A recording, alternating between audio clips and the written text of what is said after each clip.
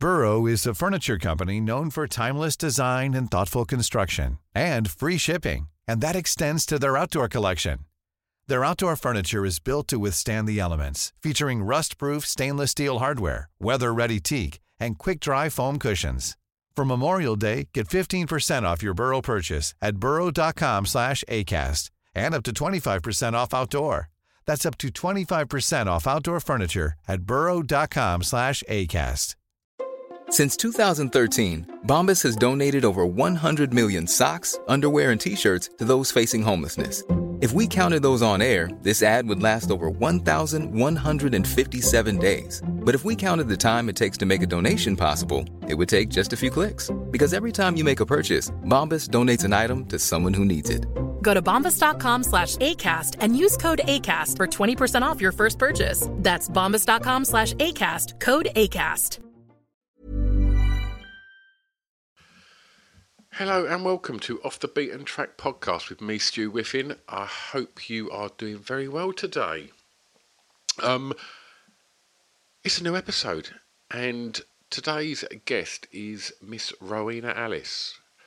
I'd met Ro once before when she guested on the Hardcore Listing podcast, and since then we've stayed in touch on the social media and stuff, and she's been very supportive of this podcast and Hardcore Listing, and the response we had to her guesting on Hardcore Listing was so good that as soon as I launched this podcast, I knew that Ro was going to be one of the people that I was going to hit up and find out all about her creative journey, and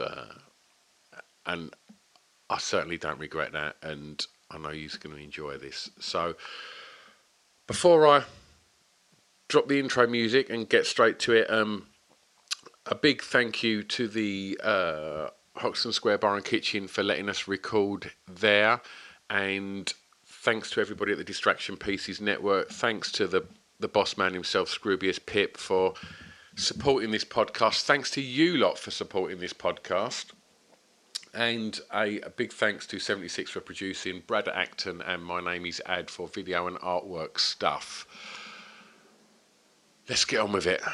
It's Off the Beaten Track podcast with Rowena Alice. 76, drop that beat. It's Off the Beaten Track podcast on the Distraction Pieces Network with me, Stu Whiffin. Shall we just start? Go for it. Let's do it. Right, so good morning. It's 9:30 a.m. That sounded really Alan Partridge then, didn't it? Yeah, it's 9:30 a.m, which is the earliest I think I've ever recorded anything. And I got up at 6 a.m. this morning because this is episode 1 of 5 that I'm going to record today. And so I've come into Acast. They've kindly let me use their studio today in East London. So I was up and on the train early this morning, but I've had a coffee, and a ray of sunshine has walked into the studio, and it's today's guest, which is Rowena Alice. Hello. You all right? Yeah, I'm not too bad. I also was up at 6 and I have coffee too, so I think that's going to help us get through our Partridge-isms today. You've gone Pret. So yeah, it's the first one I walked past. I was like, yeah, that'll do. Because I ended up, I'm no coffee connoisseur, but I went to this kind of small vegan place around the corner and just said, could I have a black coffee, please? And they said, Americano, we've got filter. And I was thinking, oh no, they're starting to ask me questions and I'm uncomfortable with this. I went, can I just have a filter coffee, please? And then he started breaking down beans, and I was thinking, oh man. Was it like that advert with McDonald's where someone's asking for a flat white?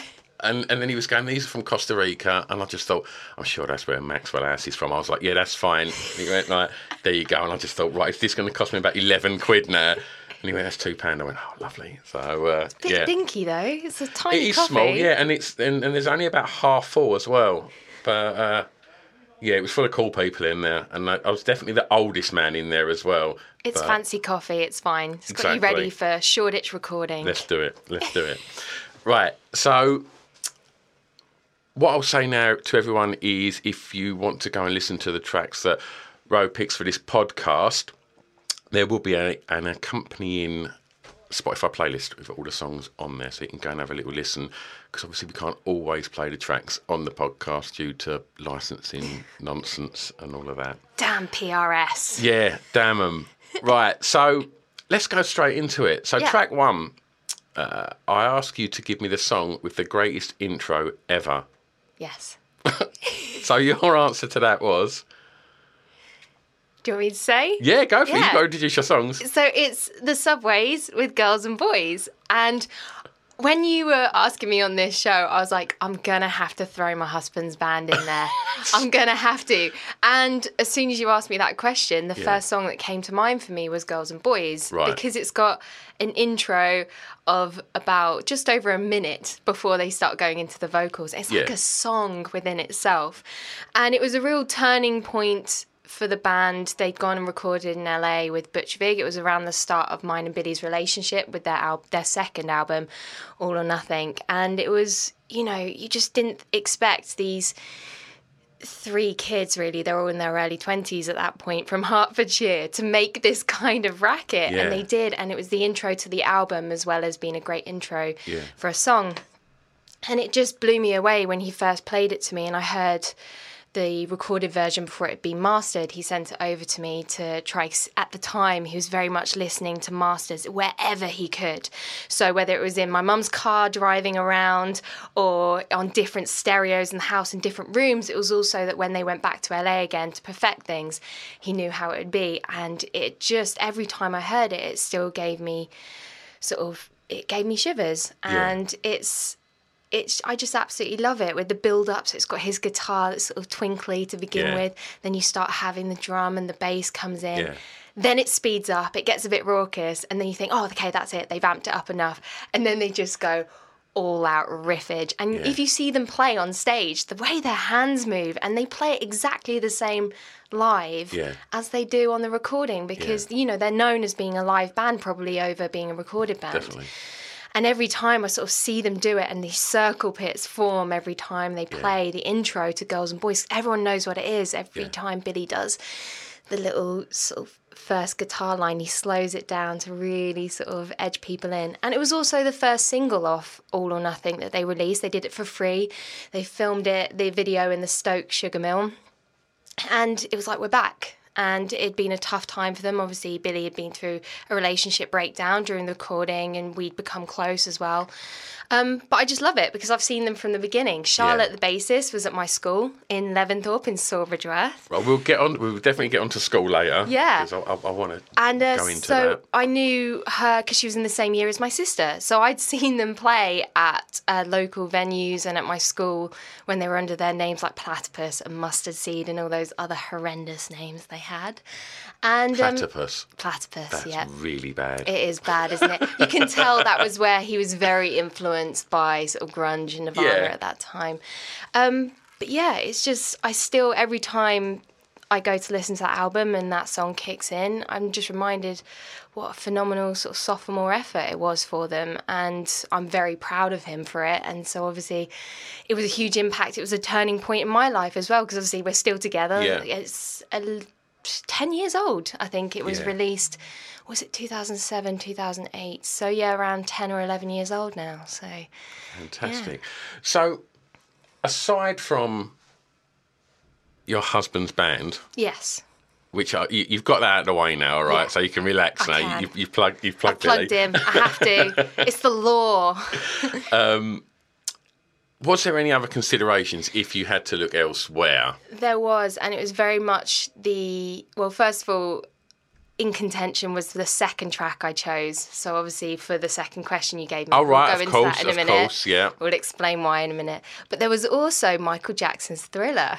Okay. And because of the fact it's got the sort of build-up of the Foley movie sound effects creaking up, and then you start having the build up, and then suddenly it's like it's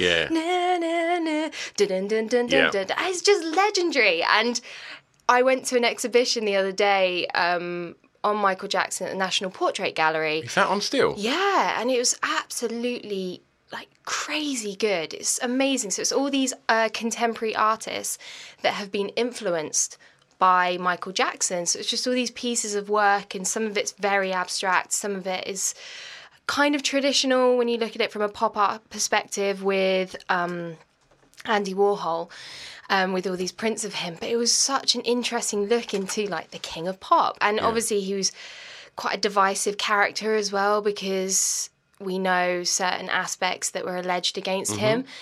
But you can't deny that he was such a talent, and there's going to be no one else like him. If I ever had to sit and do my 7 songs, greatest intro, Don't Stop Till You Get Enough, I think. That was another one I was considering as soon as well. you hear that, well, you've got the edit where it just goes, woo, goes straight in. I love the build-up where he's or talking you've got underneath. that one, the full version. And like, but I think the minute that woo goes and the strings kick in, and like, how can you not dance to that? I tend to start all my disco sets with it. It's the best. It's the best. It's so infectious. And I mean, I'm a monster Michael Jackson fan. I just think, you know, those first 3 albums, you know, were just ridiculous. And I just think production, everything about it, he's just key. So, and obviously, you're a DJ, and so intros are quite important. Of course they are. Yeah. Of course they are. And I think that's a great one, especially when you start with the talking version. When I first come into onto the decks, it's great having one with a long intro to get people really warmed up to know that I'm going to be going into disco. And disco's amazing for mixing because they tend to fade out quite a bit at the end, and obviously have long intros. So it's perfect. And yeah, that's definitely another one. I could just do so many. I was also tempted by Smashing Pumpkins as well. Which one? Cherub Rock. Oh. Come on. That was another amazing one. But unfortunately, Billy Corgan's proven himself again also to be a little bit of a weirdo, hasn't he? I listened to him. Did you listen to him on Joe Rogan? No. That's an interesting chat. On Corgan on Joe Rogan's podcast. It's really weird. You've seen Pumpkins? Yeah. Like, I saw them, like, when Gish come out. Oh, I haven't been able to see them like that, because obviously I loved them when they had sort of Darcy Retzky on bass, but I was too young back then, obviously, to be able to go and see Billy had hair when I see him. Like, that's how long ago it was. Back. Yeah. Supported by, before they were the Verve, who blew them off stage as well. Like, it was like when Richard Ashcroft was known as Mad Richard, and it was just no shoes and socks on, just barefoot, and he was, I mean, the music was pretty psychedelic, that first album, and it was a decent gig, that was. Yeah. Pumpkins, spotted by the Verve. Amazing. And, but yeah, stuff like I Am One and things like that, hearing that, Lad, and they were Lad Pumpkins as well. But hang on, had the second album come out when I seen them? No, I'm sure it was just Gish. Yeah.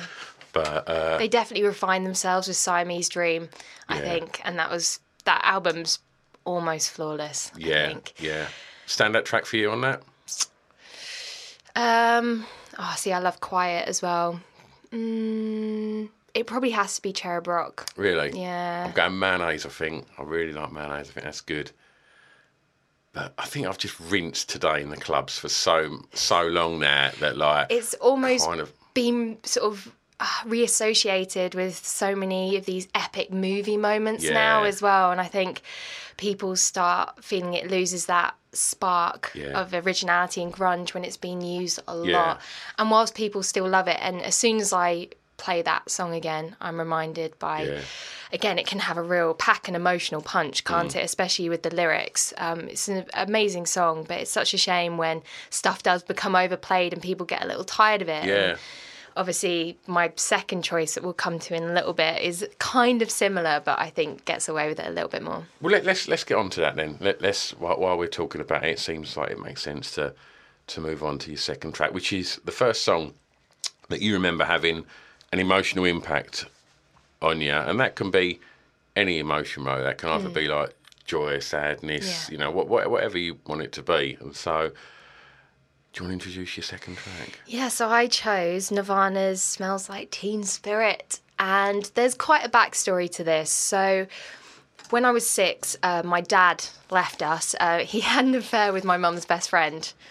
That's and nice. walked out, which was charming, wasn't it? So as you can imagine, I don't really hold him in great esteem, so I don't mind having a little bitch and a moan about him on here. So was you aware of that emotionally at 6? Yeah. I knew and understood. My parents are very honest about it, because obviously we had to explain why I was then going to see him with my mum's best friend at the time. So, oh, God, shit. Yeah, so which was quite difficult. And it's only when I look at kids now I realise how young it was. Yeah. Like, I'm like, oh my God, I was a baby when it Yeah. happened. And my sister was 9 when it happened. And we went through like a few tumultuous years actually, with sort of him battling with my mum. It wasn't a good breakup. You know, you see a lot of parents where they're still in contact, but that wasn't the case with mine. Saw my dad off and on like every other weekend. It just became very difficult for me. I started acting out a lot on the Fridays I knew I was going over. I used to be the closest to my dad. I was very much the dad's girl, and my sister was my mum's sort of child. You know what I mean? Yeah.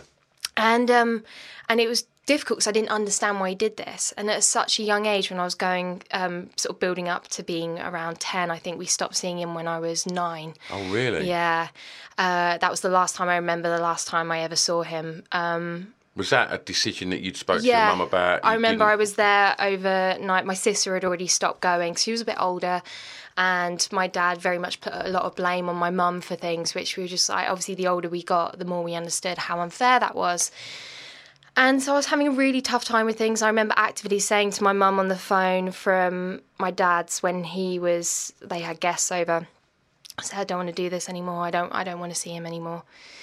And because it wasn't nice. He wasn't pleasant when we were there, because, you know, we don't want, like, our mum bitched about and stuff. And obviously I won't go into too much detail with what it was like. There was even, like, an escaped attempt with my sister and I on little bikes, and we rode in Gloucestershire. We rode over to see if we could get back to my mum's. But, you know, he wasn't a cruel person or anything. He just obviously compartmentalised the breakup, and I think by sort of attacking my mum and sort of being quite cold, it made it easier for what he'd done with moving on with someone else.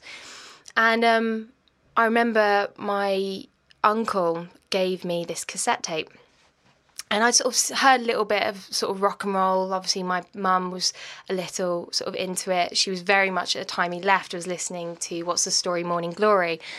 And so that, obviously, I very much enjoyed, and I link back to that time. So this is mid-90s, right? Yeah. But my uncle then gave me this cassette tape, which turned out to be Nevermind on it. And because he became like the primary role model as a male to me then, after my dad left. And I remember he goes, just listen to this. Just listen to it. You'll really enjoy it. Press play on it, and in kicks Smells Like Teen Spirit. And it was one of the most visceral experiences I'd ever had. I didn't know noise like this could be made, you know. And then when he's like snarling, here we are now, like, entertain us, I was just like, it was very cathartic. And it completely changed my view and opinion of what music could be like. And how old were you then, Rob? I was probably about 8 or 9. So yeah, it was that set me on a path, really, of what I wanted to then listen to. I was like, oh, I didn't know this could be made. Sort of the melody, the power from the vocals. I'd never really experienced that before. And I really found that I connected to it on an emotional level with, you know, this talking about sort of troubled youth in this song. And I was like, that's it. This is the kind of music I love. It speaks to me. And it set me on the path of music now. Insofar as what? Sort of anger and passion, sadness or really. Passion? Yeah, I think that's the thing. Because obviously I wasn't necessarily an angry child, but obviously I still had enough awareness of what had happened to me at that time. And my mum still says to me that because she went for counselling, my sister went for counselling, but at the time they deemed I was too young to do it. They thought it wouldn't have that kind of impact on me, or it wouldn't be useful. But she still says she kind of wished she had. Yeah. So I found sort of creative outlets like watching films, watching TV, listening to music. As distraction? Became a distraction. It did. And there's nothing wrong with that. And I think obviously a lot of people find comfort in making their own music. So absolutely, I think if you're a creative person, I think that's. I don't want to glamorise it, but I think, you can generally churn out some of your best stuff when you're pissed off and sad. Do you know absolutely. what I mean? It's an outlet. Yeah. And people need that. Creative people do need that. Yeah. And it always has been for me. And that's why I'm sort of really excited to do this podcast, because a lot of them are linked to these memories. I have such a vivid image in my head that comes when I say or listen to certain songs. So, to go back then, around this time, where was this? Where was you born? Birmingham Way. Oh, right. Yeah, so hence why when you asked for a track from the home county, it's West Midlands. Do you know what? I was thinking, for some reason I presumed you was from Harlow Way. And... No, I spent a lot of my teenage years there. We moved to Hertfordshire when I was 10. Right. Yeah, my mum got a new job and we upped sticks and moved over this way. But I was originally Midlands direction. You can't really tell with my voice. I've not really got much of an accent because obviously I had a Midlands accent then. I then spent a lot of time around Harlow Way and Essex, so I think the two have fused to a bit of a nothingness accent, really. Okay. So, you know, I guess pre your dad leaving and post that, was there music on at home? Yeah, there were a little bit. So obviously it was very much the pop music of the time, such as Spice Girls. Obviously, we listened to... I remember my mum listening to a lot of Britpop. She also loved her disco, which is why I still like doing disco DJ sets. Michael Jackson, obviously. She also liked Carole King, Carpenters. But she loved a bit of pop as well. So I had quite an eclectic... taste growing up, and I was still really forming my way, and I knew that I was enjoying guitars and rock music, but I also like my pop, and I still do. And I think like I'm on exactly the same page with you there, Rowan. I think it's them early years, and you know, for me growing up in the 80s, when there was some incredible pop music out there, I think that kind of introduction to music in its simplest form of infectious choruses, hook lines, and I think that puts you in good stead. That kind of pop sensibilities that you grow up with, you know, I think that's because really some of the best rock songs are ones that have got a nice structure that's sort of verse, chorus, verse. Nevermind is the best pop record ever made because it's every single song is hooky as fuck. Everything's got hook lines, massive choruses, and it's just well structured pop songs. You know, I think. You know, when you look at some of the stuff that I guess Kurt was listening to around there, I mean, Kurt famously loved ABBA, right? Yeah, and, absolutely. You know, and I guess some serious pop sensibilities there, right? Well, that's the thing. He wasn't ashamed of that. And when people spoke to him, again, he was always an advocate of this sort of anti-rock and roll thing, and the fact everyone's like, oh, you have to just be into this or love this, but he was always so supportive of bands like Bikini Kill and Marine Girls, who actually I've ended up living down the road to one of them, which is amazing. And all these underground acts or sort of slightly poppy things, he wasn't ashamed to say that he was into that. You know, he used to love R.E.M. And a lot of people would be like, oh, you can't say R.E.M.'s like my favourite band. But he knew when a song was good and he wasn't ashamed to say it or if he was influenced by it. There's rumours that there's an album out there of him and Stipe. Man, I'd like to hear that. That'd be amazing fusion, wouldn't it? I do think... Because isn't he the godfather to Francis Bean? Yeah. And, you know, I think up until maybe I think R.E.M. were one of the most prolific bands of all time. I think they're incredible. And, they've never been seen as cool, though. It's like everyone loves them. Yeah. But no one goes, R.E.M., my favourite band. See, I reckon for about 10 years I did say that. Oh, really? They were my favourite band, I think, obviously, I'm you know, shitloads older than you, Rose. So it was like in 1989, 91, when Green come out, and then when Out of Time come out, and you know, Lose My Religion drops. And I know. It was like, man, this band is like... Because they were just this college rock band that put out 8-9 albums, and then they just signed to Warner, and then all of a sudden this incredible stuff was being put out, you know, with like... And I think, you know, by the time Automatic for the People come out, they were probably bigger than U2 at that point. Yeah, you know? I think so. But yeah, And then his hair fell out and he weren't quite as good. I worry about that. It was a bit like Samson Delilah. He lost his hair and he lost his confidence. Billy Corgan, you know, prolific till his hair fell out. James, it was exactly the same. I remember loving James, and then all of a sudden his hair fell out and I was like, he's just not working anymore. So there you go. Male pattern baldness is the downfall of rock and roll. When I had a little thinny bit at the back of my hair, and I just thought, right, I could never be in another band again now. I have to start podcasting. So you just see all these like balding podcasters. Oh, brilliant. All right, so let's move on to track 3, which is a song that I haven't heard for so long. And when you said that, I thought, shit, I need to go and dig that out. I asked you to choose the song that reminds you of your school days. Yeah. And so I imagine this is secondary school. It is, yeah. Okay. When I was 14. Fantastic. Do you want me to say what it is? Always. Okay. So this song is Dogs Die in Hot Cars, that sort of really well-known Scottish indie band of the time, with their song I Love You 'Cause I Have To. And this is from the age-old tale of teenage heartbreak. Oh, really? Yeah. Just quickly, one of the greatest names for a band ever. I know, isn't it? Just such a decent... They should have been bigger than they were, I think. I was listening, obviously, I was struggling with this one, because I went to go and nearly choose an album and a song by Distillers. Mm-hmm. So I listened to Coral Fang religiously when it came out in 2003 when I was 13. But I very much reassociated it because I still listen to it now. Yeah. Whereas Dogs Die in Hot Cars and I Love You 'Cause I Have To usually just comes up on a bit of a mixtape or a mix playlist that I've made, and it suddenly comes up because I haven't listened to it in ages, and I'm suddenly taken back to the moment I first heard this song. Yeah. And I was at school, and there was this boy that I was just absolutely sort of head over heels for. It was that, like I said, I was 14, so it's when you're sort of on the cusp of starting to really find out what that sort of teenage love is and sort of infatuation. And luckily the kid's a loser now, so this story ends happily. It's all good. And obviously I'm married to a rock star, so I'm fine. It's all good.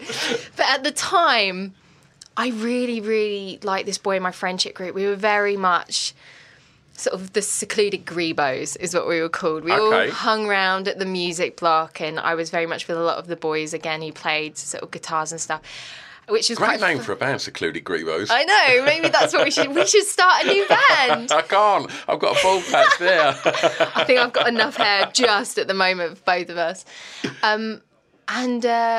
I really, really obviously because you were just spending a lot of time with someone, I just started really like fancying the pants off this boy, and we became close. We spent a lot of time together, and I knew that he was going to be at this gig at the Square in Harlow, and they used to be good. They used to sneak us in, like when we went there quite a bit, and I did things called Rock School as well. So we went there, and volunteers who very much frequented the Square would then help out and make us like form little bands with other people that were there. It was fantastic. It's amazing. I'm heartbroken that the Square doesn't exist anymore. Yeah.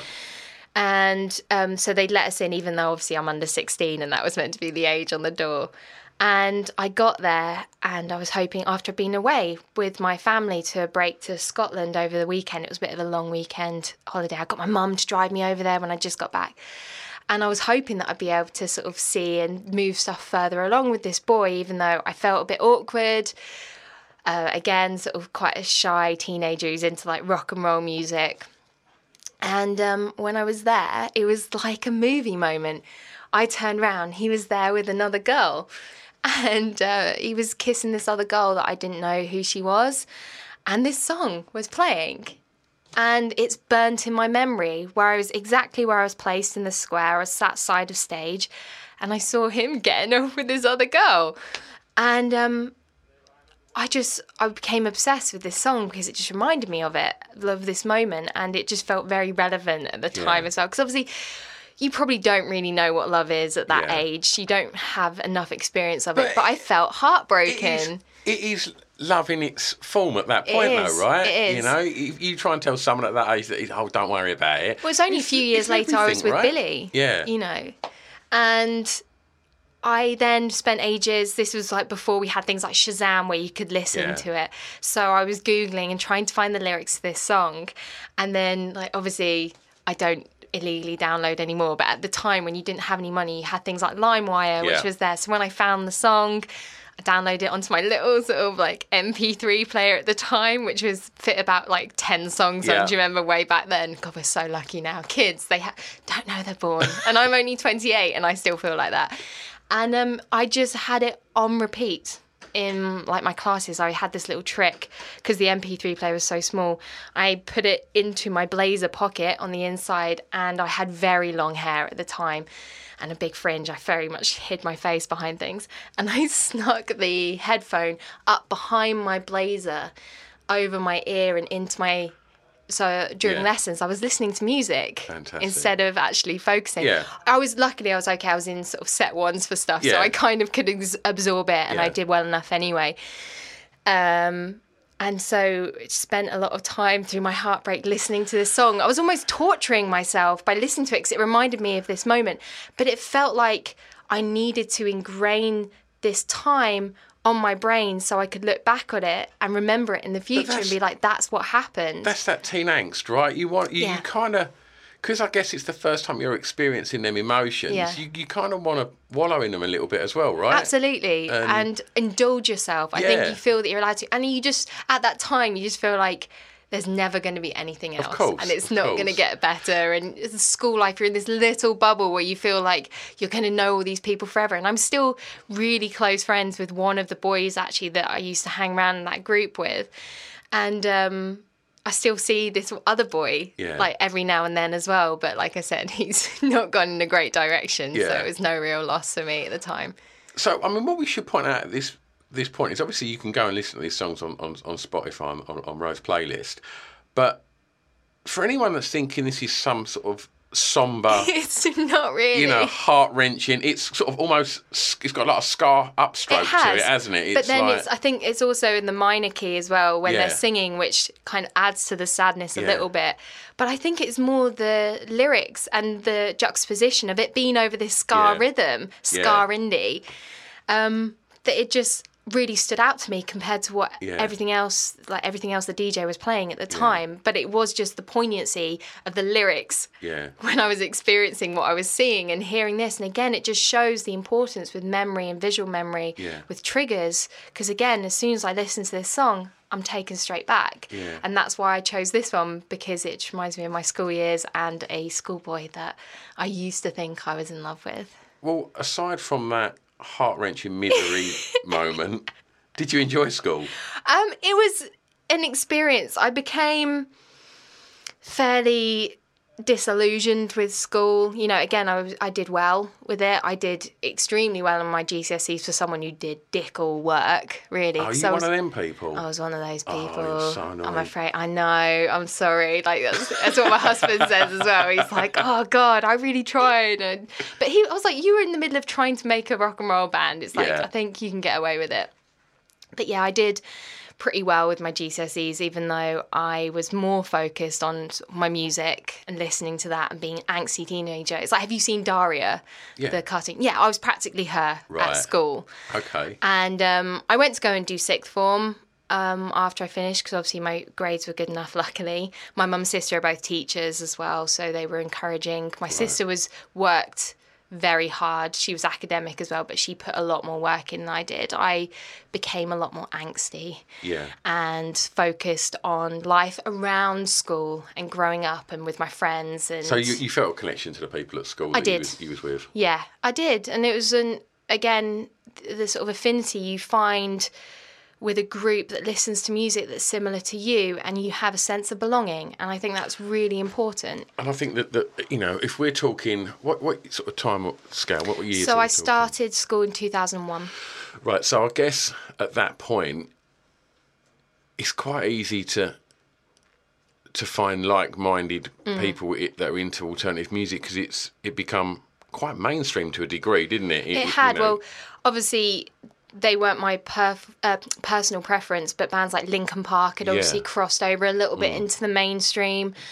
So there was that more of an alternative vibe had started coming through, and that's why indie music suddenly blew up during the mid-2000s. Obviously, just before I finished my GCSEs, it was when sort of Arctic Monkeys came on the scene and all those bands. Yeah, that was all the K's, right? Yeah. Killers, Kaisers, Kasabian. Absolutely. Kooks. Clactons. Yeah, it's all the K's.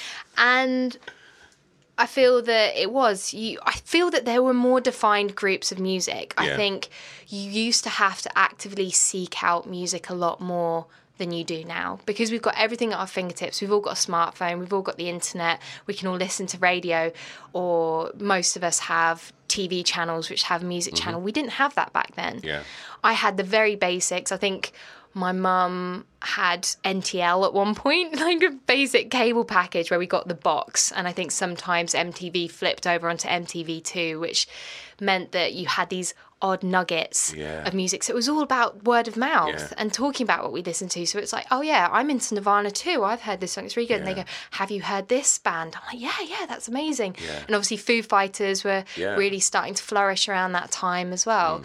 So for me, it was all about, sort of carving myself into that more alternative scene. It was like with style as well. Obviously, I was never really massively like emo or goth or grebo or anything like that. But I just didn't wear what obviously a lot of the sort of teeny boppers and the popular people wore.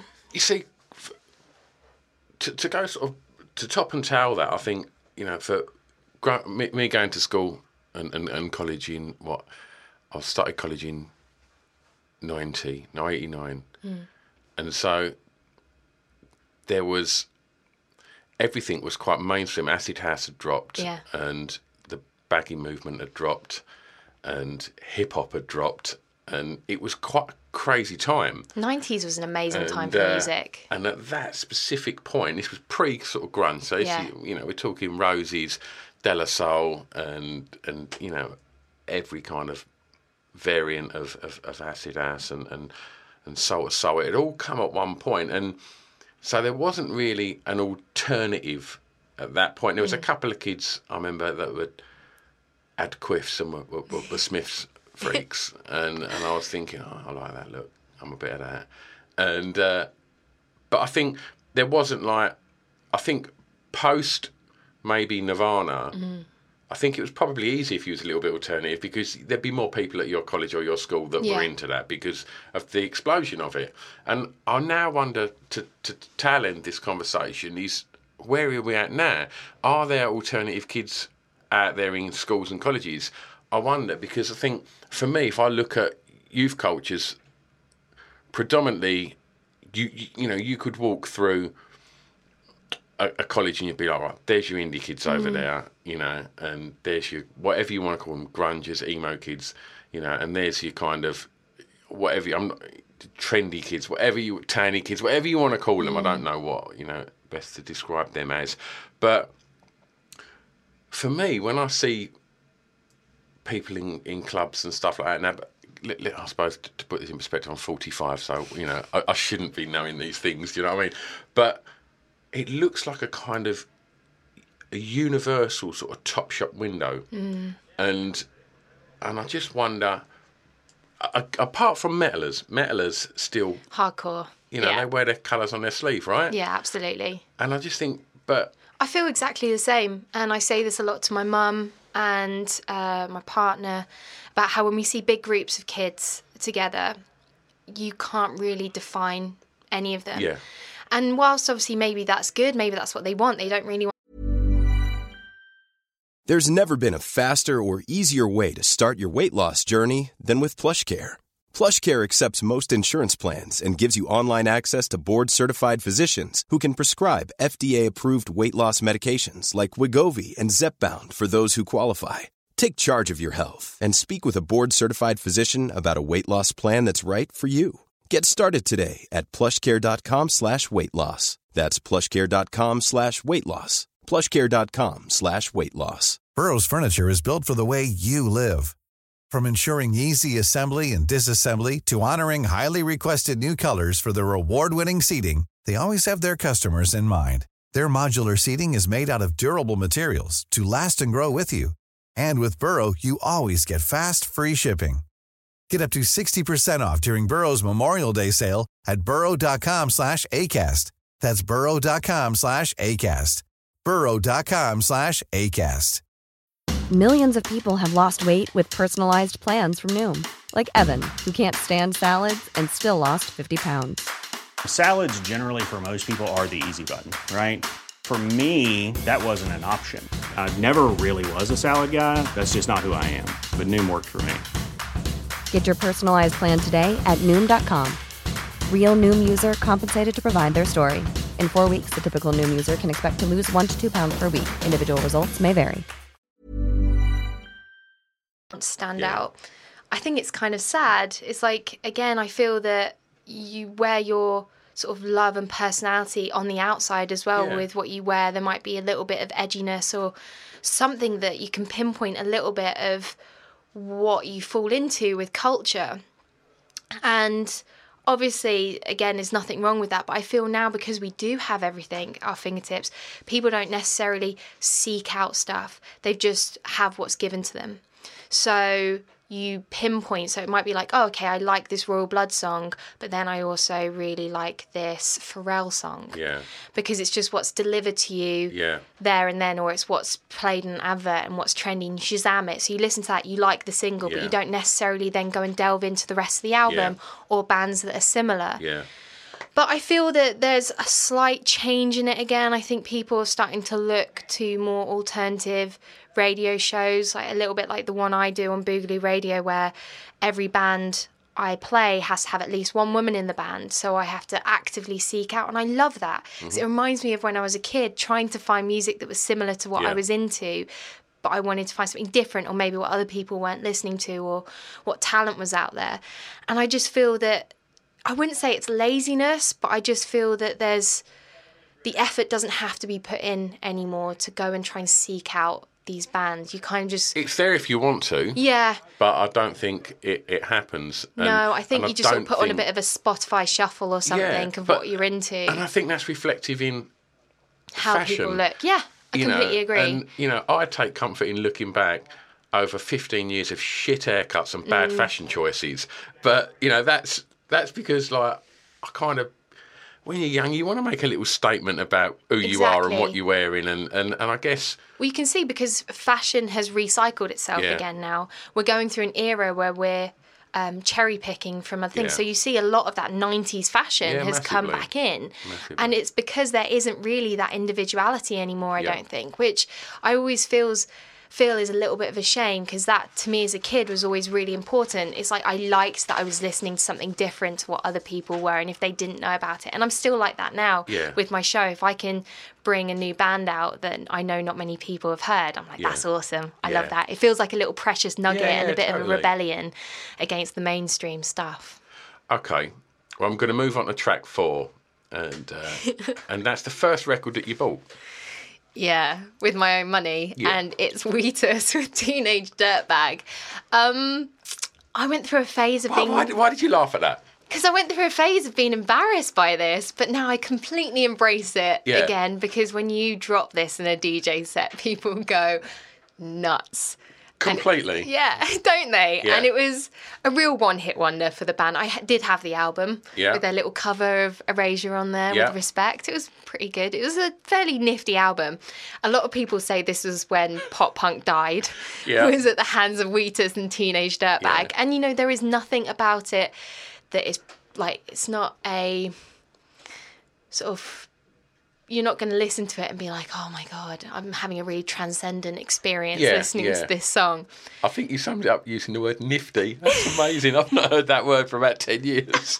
But it's true. It's nifty. It's straight to the point, isn't it? With it. It's got a good riff. It's got a good chorus. And it's a catchy lyrics. Pop song. I still remember the lyrics to this day. Yeah. And the fact that he sings the female vocal part as well, which I just absolutely loved when I found that out. Was you like me? Because I remember seeing the video and presuming it was... The girl, what was the beautiful I think it was Mira Savino or someone like that. I remember thinking, she was the most beautiful thing I'd ever seen. And thinking, oh my God. Was it from American Pie? No, they were both in there, yeah. And was that pre or post American Beauty? I'm not sure. I think it was after. Was it? Yeah. But yeah, I thought it was. I think it's a cracking little song. And, it is. And we still play it every Friday at me alternative club. And obviously, yeah, fair enough. We didn't play it for about 10 years. Because it did become very uncool, didn't it? Yeah. There was this, I don't know what it was. Maybe it was just them as people or their performance. I don't know. They sort of disappeared off the grid a little bit, and then they came back with a new lineup and actually had women in the band as well. Oh, really? Yeah, because they're from Amsterdam. They're Holland, aren't they? I think. Oh, really? I think they might be Dutch. I thought they were from America. No, I think they're Dutch. Right. Yeah. They actually played in Southend about a year ago. They're still going. Right, yeah. And I love that. I love that about them. But yeah, I was thinking about this, and I was thinking, oh, would it be Spice Girls? I was actually considering, I thought the first single I bought was Peter Andre's Mysterious Girl that I got for my sister. Solid choice. As a birthday gift once. But then I thought, That's no, the actually. gift that keeps giving. I know, isn't it? One of my radio shows I'm on, I won't say which one I'm on, but he is the main presenter is refusing to have him on. They keep trying, his PR person keeps trying to push Peter Andre onto his show. He's like, no, Right. no, not doing that. Hello, I've interrupted the podcast again, haven't I? Sorry, it won't take a sec. All I want to say is, the songs that we're talking about in this podcast, if we can't play them, it's just because of the regulations regarding playing licensed music and such. So if you want to hear the songs, just go over to Spotify and search Off the Beat and Track podcast, and you can listen to all the songs because I've put playlists up for each of these. If you can't find it on there, I'll send links on all the social media accompanying each episode. So you've just got to press that one button and you can go through and you can enjoy all the songs that our guest picks. Anyway, I'll shut up and get back to the podcast. See you on the other side. I'm gonna go for a story, right? I met Peter Andre, right? And I was, bizarrely enough that we're talking radio, I used to run events, like I used to run for Club XFM. And I was going to X one day and I was in this like sort of, we've gone upstairs to this room and I was waiting to go in and see the guy. And obviously it's in the Capitol building, so there was all the other stations in there as well. And I think word got out, because when I walked in, there was loads of screaming girls outside. And I thought, don't think they're here for me. Like, Are you sure? And I wasn't quite confident enough to go and ask one of them. And then I thought, I know what's going on. Obviously, I knew there's some sort of pop band in here. And I reckon it's maybe around the time he was married to Jordan and around them. And I was sitting in this room and I was like, what's the story with the girls? I had this guy that was sitting next to me who went, Peter Andre's on whatever radio station, Heart or something like that. And I was like, oh, right. And I always just presumed he was a dick, right? And when you see his really trying so hard to be nice personality, it's got to be flawed. It can't be. And he come out, and I reckon in this room was about 9 people, and he come out, bless him, and as he was leaving, he just went, oh, good morning, everyone. Is everyone all right? And then one by one walked around and shook everyone's hand and asked how they were. And I thought, oh, you lovely man. Oh, that's quite nice. It's good. I think when people know their fame is from a certain set of people, I think it's important that you appreciate them. You know, he made his money from standing under a waterfall singing Mysterious Girl. God, I think that was the picture on the cassette tape as well that I went to buy my sister. Yeah. I mean, you've obviously watched it because you recreated the moves there quite well there. You need a camera in here. And it was the curtains. the 90s curtains that were very David Beckham. And they were almost gelled down, weren't they? They were so shit. Crispy. No naked flames anywhere near them. I guess if he was in a waterfall, he needed to keep his hairdo pretty solid, didn't he? He was oiled up to the max, wasn't he? He was. Someone on the side just like, bring more Johnsons & Johnsons over. More baby oil for Peter. But yeah, I thought about it, and a lot of those singles that I bought back then it was my mum buying them. And I had to think, what song did I actively buy with my own money that I'd either earned through pocket money or someone had given me for my birthday? And it was in Woolworths in Bishop Stortford when it still was there. Rest in peace, Woolworths. Yeah. Because that was a great store, wasn't it? It had everything you needed at your fingertips. When they went online, because I think, well, I don't know if they still are, but when they shut all the shops, they tried to kind of relaunch Woolworths.com. It's like, yeah, we've got Amazon for that now. And like, yeah. But my mate who was in the in-betweens, they asked him to do like an advert for it. Yeah. And he haggled this deal that he would only do it if he could have free Pick-a-Mix whenever he wanted it, because it used to have elaborate Pick-a-Mix, didn't it? It was amazing. That's where you go. And so that was part of like their advertising thing, that you could get this like Pick-a-Mix delivered. So to this day, if it's still existing, he can just go, get me like 3 Panda Cola bottles, please, delivered to my front door. That's the life, isn't it? You know you've made it then. Sweets. Cola bottle crack. But let's have it right. If you're like 8 and you think, well, where would I like to be in 15 years, just getting paid with sweets? It's true though, isn't it? Dream job, right? You know, when you see those things, it's a lifetime supply of this. I used to think it actually meant a lifetime supply, not just like a big bundle. Yeah. I was like, how do they do that? Yeah. How do they keep that going for the rest of your life? Do they just find out where you move to? And my mum's like, no, it doesn't work that way. I wish it did though. That'd be awesome.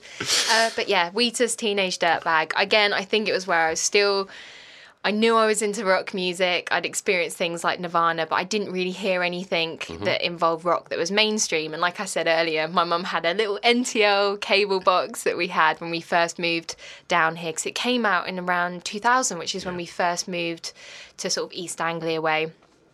And it came on the box and I was just like, oh, this is great. I'm hearing a bit of guitar music. Yeah. It had a great little video. The fact that they censored it where it's, saying boyfriend's a dick and he brings a gun to school, and obviously they censored those 2 lines. I was like, oh, it's a bit naughty. Yeah. You know, it's got those parental guidance and stickers on. I was like, oh, I feel a bit rebellious with it. And maybe that's that kind of upbringing of pop that filtered through as well, because it's a pop gem, isn't it? It is. And I think a lot of pop punk utilised on that. Yeah. It's like, oh, we're thrashing out guitars and writing our own music, so we can be seen as cool enough for this group of people that only want to listen to rock and indie. But then also we are creating these like pop bangers that are going to be caught in your brain. Same with like Blink 182, Sum 41, all came around that sort of time as well. And they played on that and they monetized it, and it was a smart move. And obviously Green Day as well, obviously just went slightly poppier again.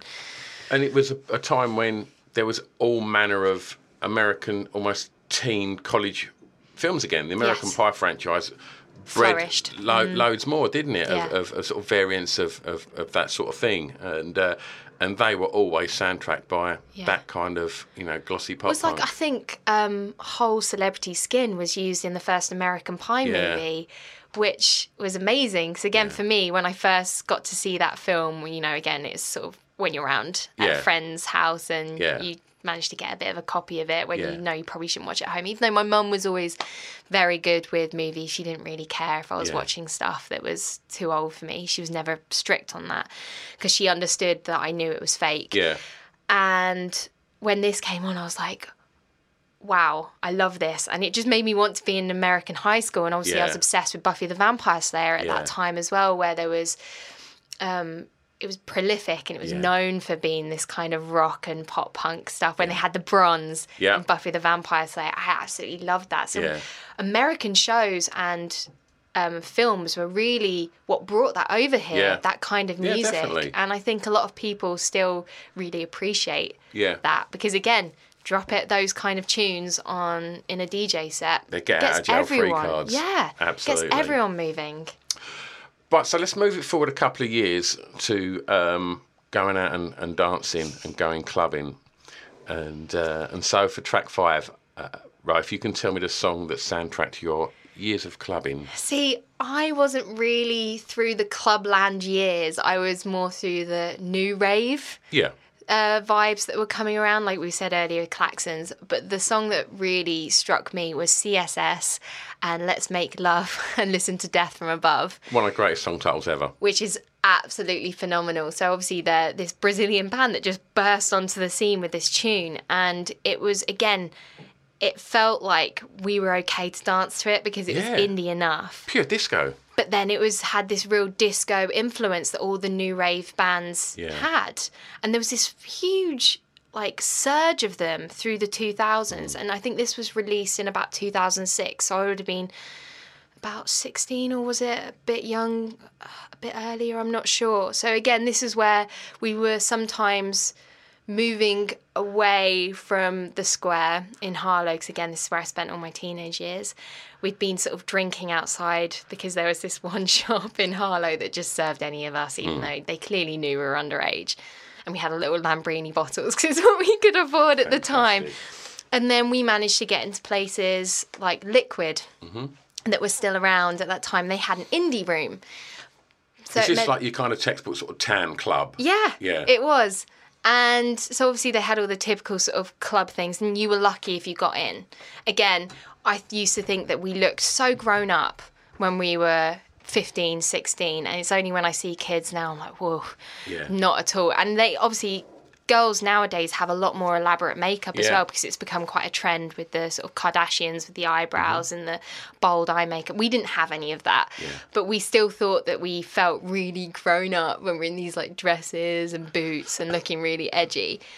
And to be honest, I think they just let us in. So they knew it was safer for us in there than on the streets of Harlow, which, to be honest, I agree with. I think I really do appreciate that when they used to let us in there. They're much stricter now, and I don't think Liquid's even around anymore. The square isn't. Yeah, it's difficult, and it used to thrive because of having these cultural lifelines, and that's what depresses me so much, especially under sort of Tory cuts. I actually did a post the other day about how since they've been in power, since 2009, a third of live venues have closed.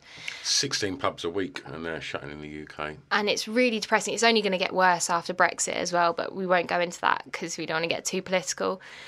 But at the time, in lower socioeconomic areas like Harlow, this gave them an outlet and something that connected them to bigger towns or London. When people came in to play these areas, or we all got together and danced, it was important that you had that sort of community in there.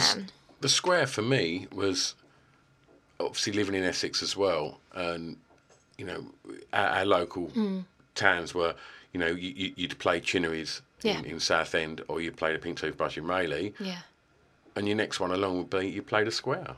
And I've seen some incredible bands in the square.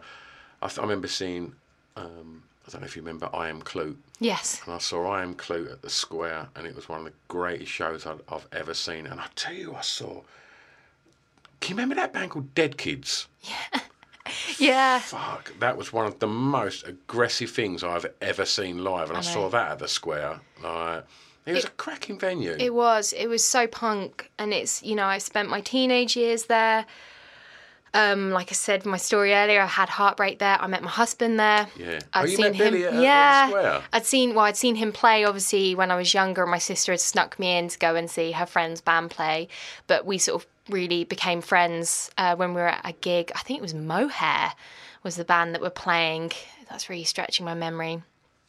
And obviously we became really close from there. So it had quite a profound effect on me, when they said it was going to be closed. And obviously we had the hope when it reopened under our friends who brought it back again under Circle One, and then it was torn down again. And I think I just remember there was a real sort of security and family there. And I think places like Harlow, where people don't have much money and they don't have much to do, and the schools at the time were really quite run down. They needed these places to be able to sort of communicate and bond with other people instead of getting into trouble.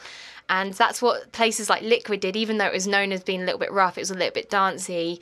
It had a real mix of people in there. You still had the indie rooms where we were going in and sort of, as soon as that certain bit in the CSS song sort of dropped, where it really went quite bassy, and we all loved it. And you actually became friends with people that you'd usually sort of try and ignore when you're walking on the streets. I know chavs is a hard word, but a horrible word to say. But you know that they weren't the people that be at the Square. Yeah.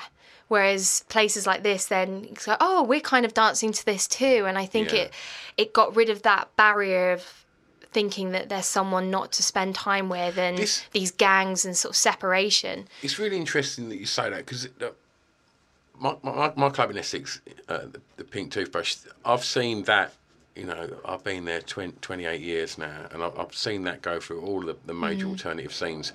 And to go back to what we were saying about a sort of united colour of Topshop, Yeah.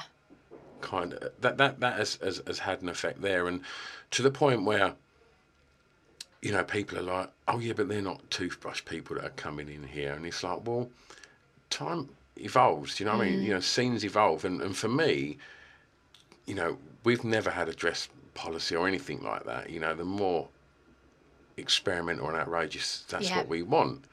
And when someone comes in a pair of shoes and some trousers and a nice shirt, it's not for us to go, I don't think you're really going to like it in here, mate. Because I don't know that guy's not obsessed with Tom Waits and, you know, do you know what I mean? And the bottom line is, I think I like the fact that different people can hang out there. And for me, just because you may not look like someone who's, you know, perceived as being alternative, when you come in that venue, you've got two options, right? You can either enjoy it and get on with everyone in there, or you can be a dick and go, look at the state of them, look at this music shit, blah, blah. Then fuck off. Yeah, and you're not welcome. But if you come in and you like it, and you experience it, and you get to know new people, it's amazing. New music. Yeah, I think that's so important. And you can't put an elitist angle on that. Yeah. You can't kind of go like, well, yeah, you know, you don't know the 12 tracks by The Cure, so you can't come in. Do you know what I mean? It's like a snobbery to music. Absolutely, because that reflects both ways. You know. It does, and you know, I saw a video the other day of a teenage girl that was wearing a Nirvana t-shirt, and someone was playing In Bloom and going, do you know who played this song? And they were like shaming her because she was wearing a t-shirt of a band she didn't know. It's like, well, instead of filming it and taking the piss out of her, maybe actually go, oh, do you know much about this band, and educate them on it, and then you have no idea. You've probably created this new music fan, set them on a path. But instead this video went viral and I saw people sharing it. And I was like, that's really depressing that we're doing that, because you're going to get to a point where kids won't want to look into new bands because they're ashamed of that they won't be listening to the right thing, or their knowledge of the band won't be good enough. And it's like, you know, a lot of the bands that I listened to were around before I was born, so I had to learn about it some way. There was going to be points where I only knew one or two tracks, but it didn't mean that I shouldn't like them, or I shouldn't be allowed to like them. I mean? Exactly. She needed an uncle with a knackered up cassette of Nevermind, didn't she? I know, needed me there, and I could pass it on, hand it over. Exactly. All right, so for your next track, I've asked you to pick your favourite song from your hometown. Yes. And so you've gone back up north for this one, haven't you? Yeah, Midlands way.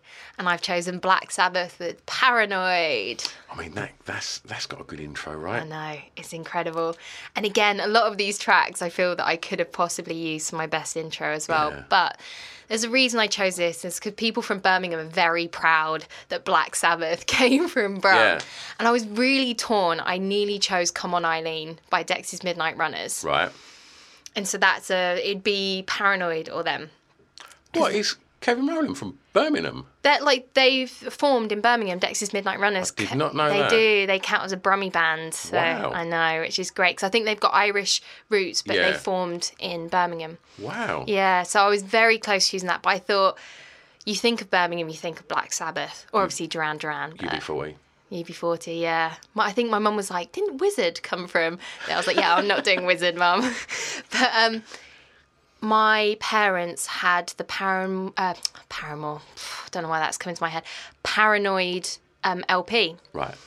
And so I used to obviously rummage through it. And when they realised I was starting to get a little bit more into rock and roll, like my mum was like, oh, I've got this. I think it originally belonged to my dad because he was at Aston University. Right. And obviously Aston was all around the area that Black Sabbath were formed. You know, Tony Iommi was working in a sort of sheet metal thing in Aston where he had the top of his fingertips chopped off. So it meant that he had to play guitar differently, and that's why they've got such a distinctive sound. And so I had to put this in because obviously I'd heard War Pigs because it's the first track on the album. But my mum, I knew, loved Paranoid. And she was like, go to track two. So obviously, again, sort of moving the needle up. I really remember the sort of physical motion of getting to use a vinyl for the first time, because obviously it was quite delicate, and my mum always wanted me to be careful with it. And placing it, learning about the grooves on the vinyl. Oh, that's wonderful. To be able to place it on. Yeah. And it was through Black Sabbath's Paranoid vinyl that I learned how to do this and how to use it and how to see which track I needed to get to with the rings, which was absolutely wonderful. And it was Paranoid that did that. And when it kicks in, and again, it's such a short, sharp track, but it still packs a real punch. Massively. And I think, what was it, they said that they didn't have enough music for the album, and so like Iommi just tried to write this riff in like a couple of minutes. What, and that's Paranoid? Yeah. Serious? And they came back and they were like, oh yeah, and that's how it developed. Shit. Just because they needed to fill the album. The album was originally going to be called War Pigs, but then they changed it to Paranoid because of that. So yeah. I'll tell you what, it's like, I guess a lot of younger people may just know Ozzy for being the crazy guy married to Sharon Osbourne, and that were on the Osbournes. But I mean, obviously Sabbath are an incredible band, but you forget, you know, if you put Paranoid on, you forget just how distinct and incredible his voice is. Oh yeah, it's amazing. Really packs a punch. I remember when I first heard it, I was like, what the fuck is this? This is great. Yeah. You know, that real sort of 70s rock of the time. Well, they were the people that really sort of coined metal. Yeah, they sort definitely. of, the early definition of it, I really guess, would be Black Sabbath, when you try and sort of define the roots of metal. And it was just fantastic, like lyrically as well. They had a lot of fun with their songs, including with tracks like War Pigs as well, which ended up becoming like this anti-Vietnam epic, which I love, even though I don't think it was meant to be that originally, but I'm not sure. Faith No More done a great cover of it as well. Oh, really? I don't think I've heard that version. That's mega. I'll check it out when we go later. But it still reminds me of my mum showing it to me going, yeah, it's Birmingham band. How good is this? That these rockers who make this incredible sort of racket came from Brum. And they were Brummies, and I love it. And every time you sort of hear them sort of talk in old interviews you listen back to when they're saying about writing the songs, it just, I hark back to this. Or when you hear them speaking on stage, or when they play back in Brum, which they did not that long ago. It's just wonderful. I love it with the Brummie accent, because so many people have a real stereotyped opinion of people from Birmingham. And again, obviously, I don't really have my accent, but I fall back into it when I'm talking to people like my mum, or if I'm back there, or sometimes I still... Your mum still got a strong... Fairly strong. Obviously, it's toned down a little bit, but when people hear her from here, they're like, whoa, she sounds really Brummie. It's like, wait till she's talking to someone else from Brum. And it still comes out sometimes. I still say Bath instead of Bath, and it comes out a little confused when I'm on the radio, when I'm talking. And also when I'm getting quite passionate about stuff, or if I'm angry with someone, it comes out quite Brummie. And I just loved it, that there was no sort of, people didn't frown upon them for being from Birmingham, because people seem to have this idea that it's like people are stupid from there and with the accent. And instead, they just got this huge respect because they were this mega band that made incredible music. And it's a real asset to Birmingham and how people view it as a cultural hub, because it's an amazing place. You know, it's somewhere back in the day where it was had so many people of like mixed races and different backgrounds. You know, one of my uncles, not the one who gave me the album with Nevermind, but another one, he was adopted and he was Pakistani at the time. So obviously in the 60s, when my grandparents adopted him, there was like this real thing of like, oh, but he's got like a brown face. But that wasn't an issue in Birmingham. It was just everyone mixed with each other. And I love it. I love it. It's a cultural hub, and it still is to this day. So me and Pip do a club night at the Hare and Hands and up there, and it's amazing. You know, and you look at their roster of events there, and it's ahead of anything that we've got around in East London. You know, when you think East London's going to be on the money with their events and things like that, you look up there at the crossover of genres and stuff like that goes on in this venue, the Hare and Hands, which I believe was the stomping ground for UB40 when they first broke through in the sort of very early 80s. And yeah, I just think I've always had a big love for Birmingham. We've always, when we set the night up, it was like, right, where are we going to go outside of London? And it was like Bristol, Birmingham, and where's the other one we do? Brighton. I think, again, the fact that it's slightly away from the bubble we have here with money, because obviously it's slightly cheaper. I think it's more expensive to live there now than it used to be. But I think that really helps it, because, again, when people don't have as much money, I feel there's not as much of a snobbery about the music that people want to listen to, and people try and carve their own way with what music they're creating, because you don't feel you have to stick to a certain genre to make it in London. And it's like we just see it with Sheffield as well, when they had that burst of bands come out and they all were proud of their accent and that became part of them. Whereas I feel He don't sing like that anymore, though, does he? Don't get me started on that. Jesus. All right, Josh Homme version 2.0. It's just ridiculous. All right.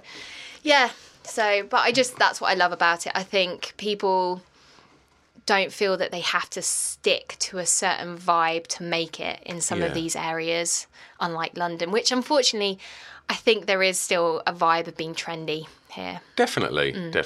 That's undeniable. Well, for track 7, this is a good opportunity for you because you like to play music on your radio shows. I do. New music and music that features women. Yeah. So for track 7, I ask our guests to pick a song that our listeners may not know that you would like them to hear. So what have you gone for, Ro? I've chosen Nova Twins with a song called Lose Your Head, which is their most recent single. And these are 2 young women of colour that are completely carving a new genre for themselves. And they're doing it's considered grime punk, which is just absolutely amazing because, unfortunately, the area of music that I'm very much passionate about, involved in, still is very heavy with men, and it's particularly heavy with white people. So obviously there may be women in the industry, but they're usually white. And so when you see these 2 girls, I think it's Georgia and Amy, that are from South London way, that have come out, and they say they go to venues and people think they're going to play R&B because of the fact that they're mixed race, and they just assume these 2 women are going to start doing like Beyonce kind of music. And then they're there with a bass and like guitar, and it's just the 2 of them with the drummer they bring in, and the noise they make, people are like, what have I just experienced? And I hadn't heard anything like this when I first found this band to play on my show. I found it because I was looking for smaller festivals because they tend to have more women on the bill. And I think it's because they feel that they're not having to take a risk, which is absolutely ridiculous. It's like, as Brody Dahl said, like, I don't play guitar with my vagina, so what does it matter if I'm a woman or not? And I came across Nova Twins, and I was like, I haven't heard of them before. Looked them up, listened to their music. The first song I heard of theirs was a song called Baseline Bitch. And it's like, it's a protest song in its own right, where they're just trying to be like anti-everything, but it's also addictive. And when you find something you haven't heard before, the experience is it's profound. And when I can find something like that I've never really heard anything like that, and the fact they're doing it, they're proud of it, they're trying to smash expectations of them, they're stuck with the sort of stereotypes and prejudices, not only of being women, but also women of colour in the industry, and that they're still coming out and really kicking ass and making music like this.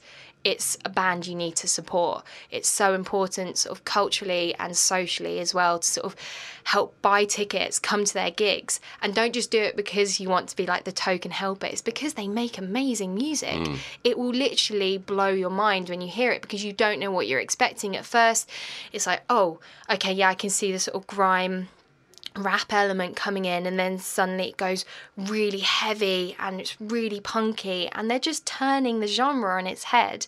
And I just have so much love for them for doing that, and I'm hoping to get them on my show on Boogaloo Radio soon. Actually, we've been talking back and forth because I think they really appreciated the fact I was there pushing, because it's so easy in our music to just find the local bands that unfortunately have been pushed, like Goat Girl, who are fantastic, but again, they're all white.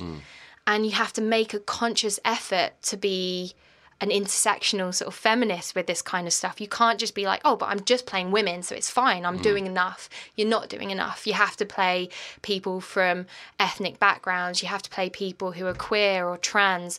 Like, there's a band called Colour Me Wednesday, which I had in, who they define themselves as a queer group, and they don't want often sort of the non-binary aspect is very important to them.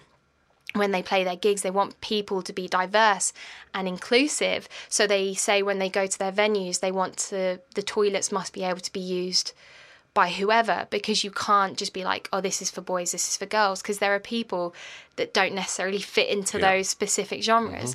And it's the same with Nova Twins. They say that they want people to come to their gigs and be stood next to someone who's really into rap and then someone with a nose ring that's really into punk. And they want a mixture of faces and people there that feel that they've got a safe space to be able to enjoy in different types of music. And I feel them doing this crossover is really bridging that gap. And it's absolutely fantastic. Massively.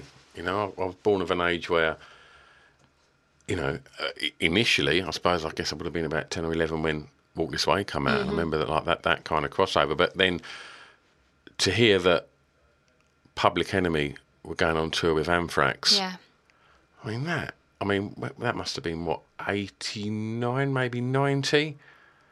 How insane's that? I know. Like Public Enemy and Anthrax going on tour together. It was like, but that's the thing. They became the sort of new version. Rap and grime became the new version of punk. Yeah. It was DIY, it was underground, it was people who were shoved to the margins, who were then saying, screw this, you know, we want to come and make people aware of stuff.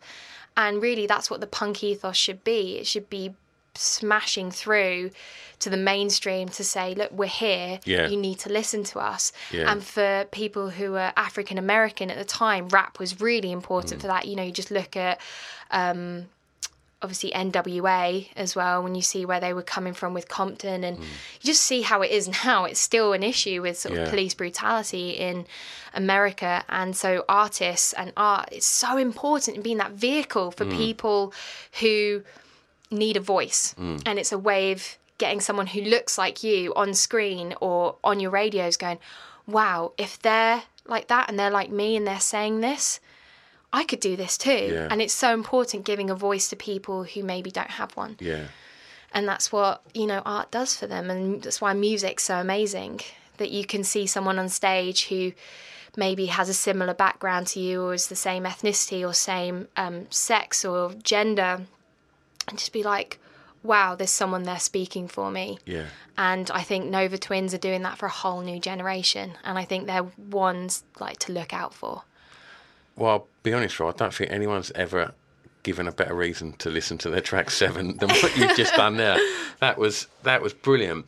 Well, that's the playlist complete. So before we sign out of this podcast, where can people hear your show?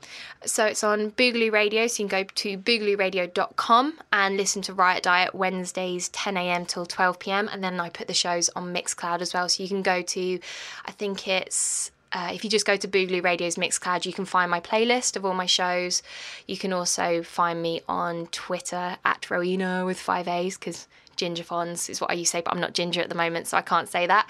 And then also Rowena.Alice on Instagram, and obviously I share all my shows on that platform. Okay, well, if you're cool, we'll tag you in. Yeah, definitely. Everything. And yeah, I mean, go and check out Nova Twins, right? Yeah, definitely. All right, Ro, thanks loads for getting up early. Thank you so much for having me here. Thanks, mate. There you have it. That was it. That's the end. Finished, done, kaput, finito, finalised, done with. Thank you very much, Rowena Alice. She was great. I hope you enjoyed it as much as I did recording it. Thanks once again to the Hoxton Square Barn Kitchen for letting us record there. If you like hearing Ro chatting, she has also recorded an episode of Hardcore Listening Podcast, where she counts down her top 5 Final Destination deaths, which was one of our most popular. So that is available also on the Distraction Pieces network on Acast and iTunes and all of that. Thanks loads once more for listening. Please subscribe, have a little look in the back catalogue if this is one of your first ones you've listened to. And yeah, let us know what you feel. Tweet in, Facebook me, Instagram me, whatever. Yeah, love to get your thoughts on the podcast. Thanks once more. See you soon. Bye-bye. It's Off the Beaten Track podcast on the Distraction Pieces network with me, Stu Whiffen.